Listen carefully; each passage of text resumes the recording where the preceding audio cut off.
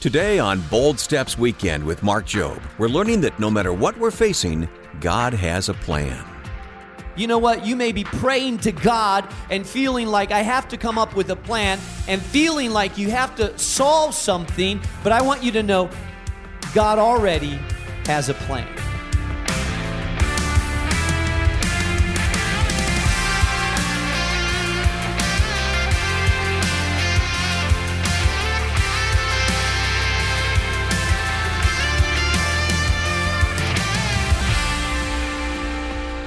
That's the topic of today's program. Welcome to the new Bold Steps Weekend with Mark Jobe.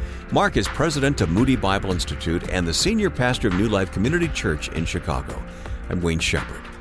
Well, Mark, before the pandemic, you traveled quite a bit and got to speak in various locations around the world. And recently, you were able to visit the Maranatha Bible and Missionary Center in beautiful Muskegon, Michigan. Now, that was your first time there, right? It was my first time there. I had heard about Maranatha for years. And what a great place. Families come there from really all over the Midwest. And not only is it a beautiful place right on the Lake Michigan, but it's also a place where every evening there's solid Bible teaching. And so people get to vacation with their family, yet have some great Bible teaching. All right. Well, speaking of planning, God has a plan, and that's the topic of the talk you gave while you were there at Maranatha. You covered the book of John, chapter 6, verses 1 through 13. So here's Mark Jobe with today's message on the new Bold Steps Weekend. Have you ever had a plan that did not work out? Ever made some plans and you thought this is a great idea, but you soon discovered it wasn't a good idea after all? I want to talk to you about plans, and I want to talk to you about, I've entitled this message, God Has a Plan. And I was thinking to myself, I've made a lot of plans over the years. I was thinking back to my honeymoon. And when I got married, I just stepped into ministry. I was very poor, but I managed to scrounge some money up to get tickets to go to Spain, where I grew up, the country that I grew up. And so my plan was, I told my father if he could leave his car in Madrid and throw a tent in the trunk, and I would take his car and we would just honeymoon up the coast in a tent, stop where we like it. And I thought that was a good plan. The problem is I had tickets to get there.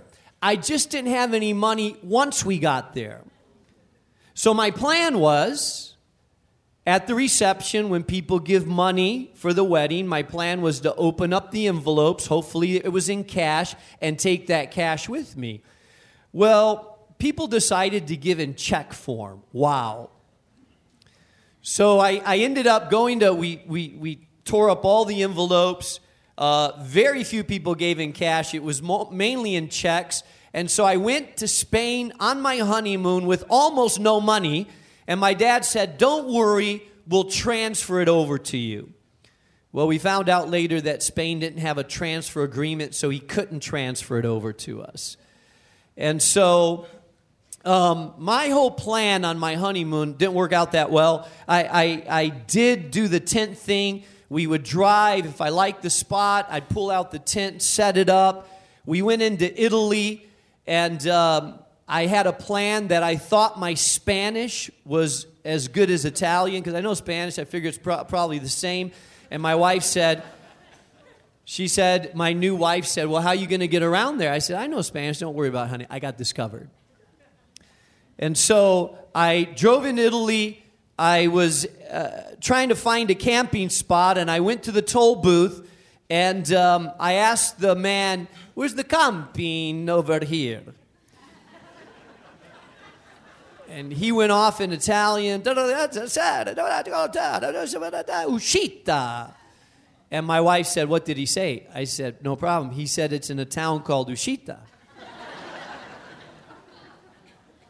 So I started driving. I'm driving. I keep seeing Uscita somewhere. I keep driving. After about 30 minutes of driving, I realized Uscita means exit. And We got at our camping spot at 2 in the morning. She was tired. I was tired. We had our first fight. She won. She's been winning ever since. No, I had a plan, but my plan was not that well figured out. I was praying about what I should teach on this morning, and I actually had a whole different teaching that I had decided that I was going to teach on. And as I was praying this morning, I felt like God wanted to throw that plan away, and God had something else. I've actually switched my message this morning because I believe that God has a word for people, and I want to be sensitive to the Holy Spirit as He leads me in what I should be teaching on. So I am confident this morning that someone here needs to hear this passage. It's found in John chapter 6, verse 1 through 13. Some of you are anxious and upset because you don't know what your current season holds. It may be over a job situation, over a health situation, over an educational situation. You may be looking at the future and feel confused about what you should be doing, or overwhelmed by circumstances that are around you. And you try to make some plans. Try to figure it out on your own. And I think you need to listen to this message, because here's what I want you to know. God does have a plan. You may not know it. You may not understand it. But I want you to know, someone here needs to know, God has a plan, and you need to know that. And in John chapter 6, there's a story, an account, listed in all 4 of the Gospels. The only miracle that's listed in all 4 of the Gospels is the resurrection. But besides the resurrection, there's one more miracle found in all 4 of the Gospels. No other miracles found in all 4 of the Gospels. This has to be important. This is a compelling miracle. We know it as the feeding of the 5,000. It's found in Matthew 14, it's found in Mark chapter 6, it's found in Luke chapter 9, and it's also found in John chapter 6. And I'm going to start reading in John chapter 6, verse 1.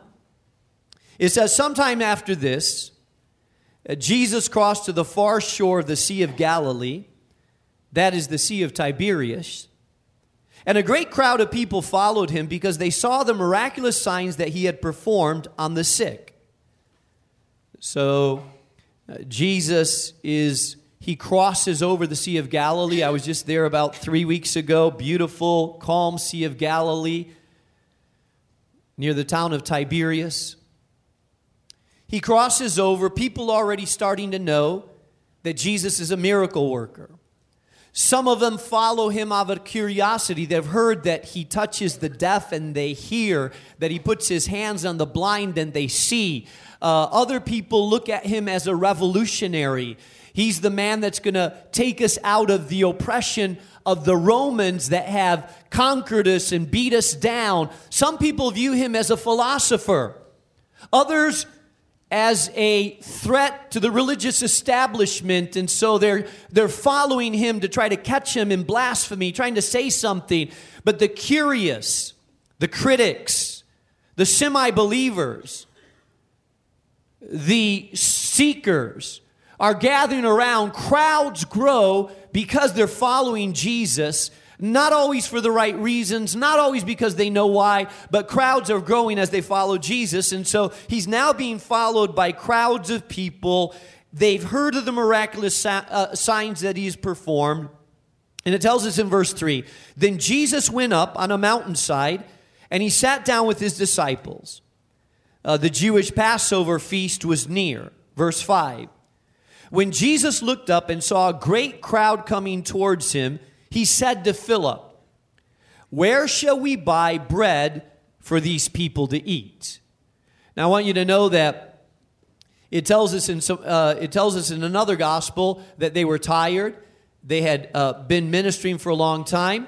It also mentions that there were 5,000 men. Another gospel mentioned that there were specifically 5,000 men, which some scholars believe that that means with women and children, there could have been close to 10,000 to 12,000 people gathered together. This auditorium here holds about 800 people, so multiply that towards about 15 times the number, and you get an idea of the crowd that was coming around Jesus. Out in the open. He had been ministering for a long time, and so Jesus looks at his disciples, his 12 disciples. They're tired, they've been ministering, they've been praying for people. And he turns to his disciples as the crowds are gathering around, this massive crowd. It's in the evening time. And he says, hey, how are we going to feed all these people? Anybody here in charge of the kitchen at Maranatha? No, because they're working in the kitchen right now trying to prepare for lunch. It's a massive operation to feed 800 people. It's a lot of work. And so he turns to Philip and he says, hey, Philip, there is a need out there, huge need. How are we going to feed 10,000 people? Now, we don't know exactly what Philip's job was. A lot of scholars believe that Philip was in the trades. And so I don't know if he was a builder or what trade he was in. We speculation, but most scholars believe he was probably in the trades. So he does some mathematics in his mind, and he basically tells Jesus, he says to him, Jesus saw the crowd. He asked Philip, where shall we buy bread for these people to eat? He doesn't answer yet, but I want you to notice what verse 6 says. Jesus says, he asked this only, listen up, this is huge. He asked him only to test him, for he already had in mind what he was going to do. Can I tell you something? If Jesus asks you a question, it's not because he doesn't know the answer. It's because he's trying to get you to think through something, to test you, to have you think, to stretch your faith. And so Jesus asked Philip, what are we going to do? But it's clear in the gospel, Jesus asked him only to test him, but he already knew what he was going to do. Another version of the Bible says, he asked him, but Jesus already had a plan. He already had a plan. I believe that there's some people probably here today that you're trying to figure out what to do. You're wrestling with what is the plan? How are we going to accomplish this? How are we going to do it? I don't see a clear way. I don't see that our resources match the problem or that we have the time, the energy, the ability to fix this situation.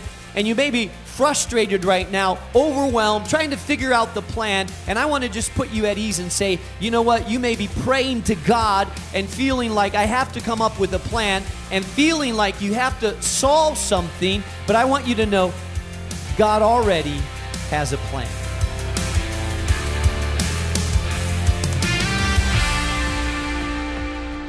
You're listening to the Bible teaching of Mark Jobe, and this is Bold Steps Weekend. We're just getting started in John chapter 6 about Jesus' bold miracle plan for feeding the 5,000, and we'll jump back into the second half in just a moment. Did you know that you can hear this program every weekend right here on your local radio station and online 24/7?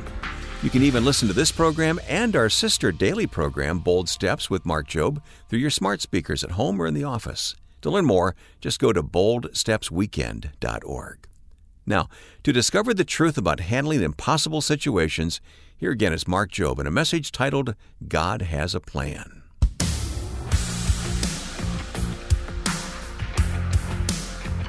I want you to know a couple things about this plan. God has a plan, and I want you to remember a couple things about this plan. If you're taking notes, write this down. God has a plan that will often bring us to seemingly impossible situations. You see, it was God's plan, it was God's leading to bring Philip to a situation and ask him a question that seemed impossible. Philip, how are we going to feed these 10,000 people? It felt like Jesus was putting that responsibility on his shoulders, but Jesus already had a plan. And so I want you to understand that you may be in the center of God's will. You may be right where God wants you to be and still overwhelmed. I was talking to a young mother the other day. She's got 4 children, couldn't have children, adopted her first child, and then God opened her womb, and she had 3 children right in a row. So there's 4 children under the age of 6. And she said, this wasn't in our plan. She's absolutely overwhelmed. Absolutely overwhelmed. And I had to say, it wasn't in your plan, but here's what I want you to know. But it was in God's plan. If God opened up the door, then God is also going to provide what's needed. You feel overwhelmed. You think, how am I going to do this? How am I going to survive? Sleepless. Kids pulling on my constantly. How are we going to make it? But hey, God has a plan. And I want you to know this, that God oftentimes leads us to situations that seem virtually impossible to us, but we're in the center of the will of God. Sometimes I run into people that think that when they're in a situation that's very difficult, very challenging, that somehow they may be out of the will of God. That somehow they missed it. If you're feeling overwhelmed, if you're feeling challenged, if you can't figure out how to solve the problem of the future, you think, well, I must have missed the mark. Because we tend to have this idea that if we're in the will of God, that if we've listened to the voice of God, that we're never going to be stressed, that we're always going to know the solutions, that we're never going to be tested, that everything's going to go fine and rosy for us. And I'm convinced that the will of God sometimes is through the valley of testing and difficulty. Sometimes the will of God takes us to the cross. Sometimes the will of God takes us to the storm. Sometimes the will of God takes us right to a place of testing. So just because you're overwhelmed this morning, just because you may be frustrated a little bit, not knowing what the plan is for the future, doesn't mean that you're out of the will of God. It could mean that you're smack in the center of where God wants you to be. But God wants to teach you some things in the middle of this. So he took the 12 disciples right to the middle of an impossible situation, and he asked them, what are you going to do about it? I want you to notice Philip's answer in verse 7. Philip's answer, he looks at the crowd, he looks at the incredible mouths to feed, the logistics of it. How could this be done? And he answers Jesus this: 8 months of wages would not buy enough bread for each of us to have even a little bite. He's a logistical thinker. He starts doing the math. He looks at the crowd and he tells Jesus, even if we had enough resources, I'm thinking what he would be thinking in his mind. How many of you are logistical thinkers here? It's part of your job. And so you're thinking, all right, 10,000 people. It's going to cost us about 8 months of wages. We'd have to have bakeries that were open at this time. We'd have to have bakers that were willing to come out and bake the bread. That would take a couple of hours. We'd have to have donkeys to load the bread to bring them to this place. That's going to take a while to amass that amount of donkeys. We'd have to find the saddles to be able to put that in. He's doing the math in his head, and he's thinking, Jesus, this is logistically impossible. Can't be done. Crazy idea. In fact, it tells us in the Gospel of Matthew, it doesn't tell us that it was Philip, but it says that one of the disciples said to Jesus, Jesus, just send them away. Send them away. It's not our problem. They need to go find their own restaurant. Maybe a Denny's is open still at this time of the night. I mean, Jesus confronts a problem, massive need that's there, puts Philip in the middle of it, and then turns to his disciples and say, what are we going to do about it? You know, I believe that God has a plan and He's preparing you and your circumstances in advance. The beautiful thing about Jesus and the beautiful thing about you if you're a child of the living God is that there is nothing in your life that has surprised God. About 4 years ago, I was at a conference and speaking at a conference in Southern California, and we gathered together with a group of people, and the group of people gathered some pastors of some larger churches together, and their topic was succession. And I was like, I'm not going to go to that. I'm young. I'm not even thinking of succession. That's not even on my radar. But you know what? I went anyways, and as I was there, something struck me. I felt compelled after that meeting that I needed to start, for some reason I couldn't let go of it, I felt like I needed to start making a transition and thinking if I were to die tomorrow, how would this ministry do? If I were to transition to raise leaders overseas, how would this ministry do? And I'd never thought that way before. And I went back home and I wrote down 7 areas of transition that I wanted to make over the next 3.5 years. And I started working on those areas of transition, working people into certain positions, working myself out of certain jobs. Now, I had no plan to leave, no plan to change, no plan to go anywhere. I just thought, I need to do this. I felt like I need to do this. It took me 3.5 years to transition. And I was transitioning in a way that if I wanted to, I could step out for 3 months, 6 months, 9 months at a time, and that things would just keep flowing because people were in place, preachers were in place. This is a large multi-site church. We have 27 locations, 150 people on staff. And so I was transitioning those ways, just getting ready for that, making sure it was prepared. And about the time I had completed the plan, I get a call from Moody Bible Institute. Now, the cynic would say, well, that's a nice coincidence. No, that's not a nice coincidence. That is that God already had a plan. Now, He didn't make me privy to the plan. I didn't know about the plan. I wasn't cued in on the plan. But as I look back, I realize God already had a plan. He was already in advance preparing me for something that I didn't even know He was preparing me for. So God in His sovereignty already had a plan. Philip did not know that God had a plan, but he had a plan. So write this down. God has a plan, and it'll often bring us to seemingly impossible situations. Number 2, the second thing I want you to know about the plans of God is that God has a plan, and it will test the very source of our confidence and dependence.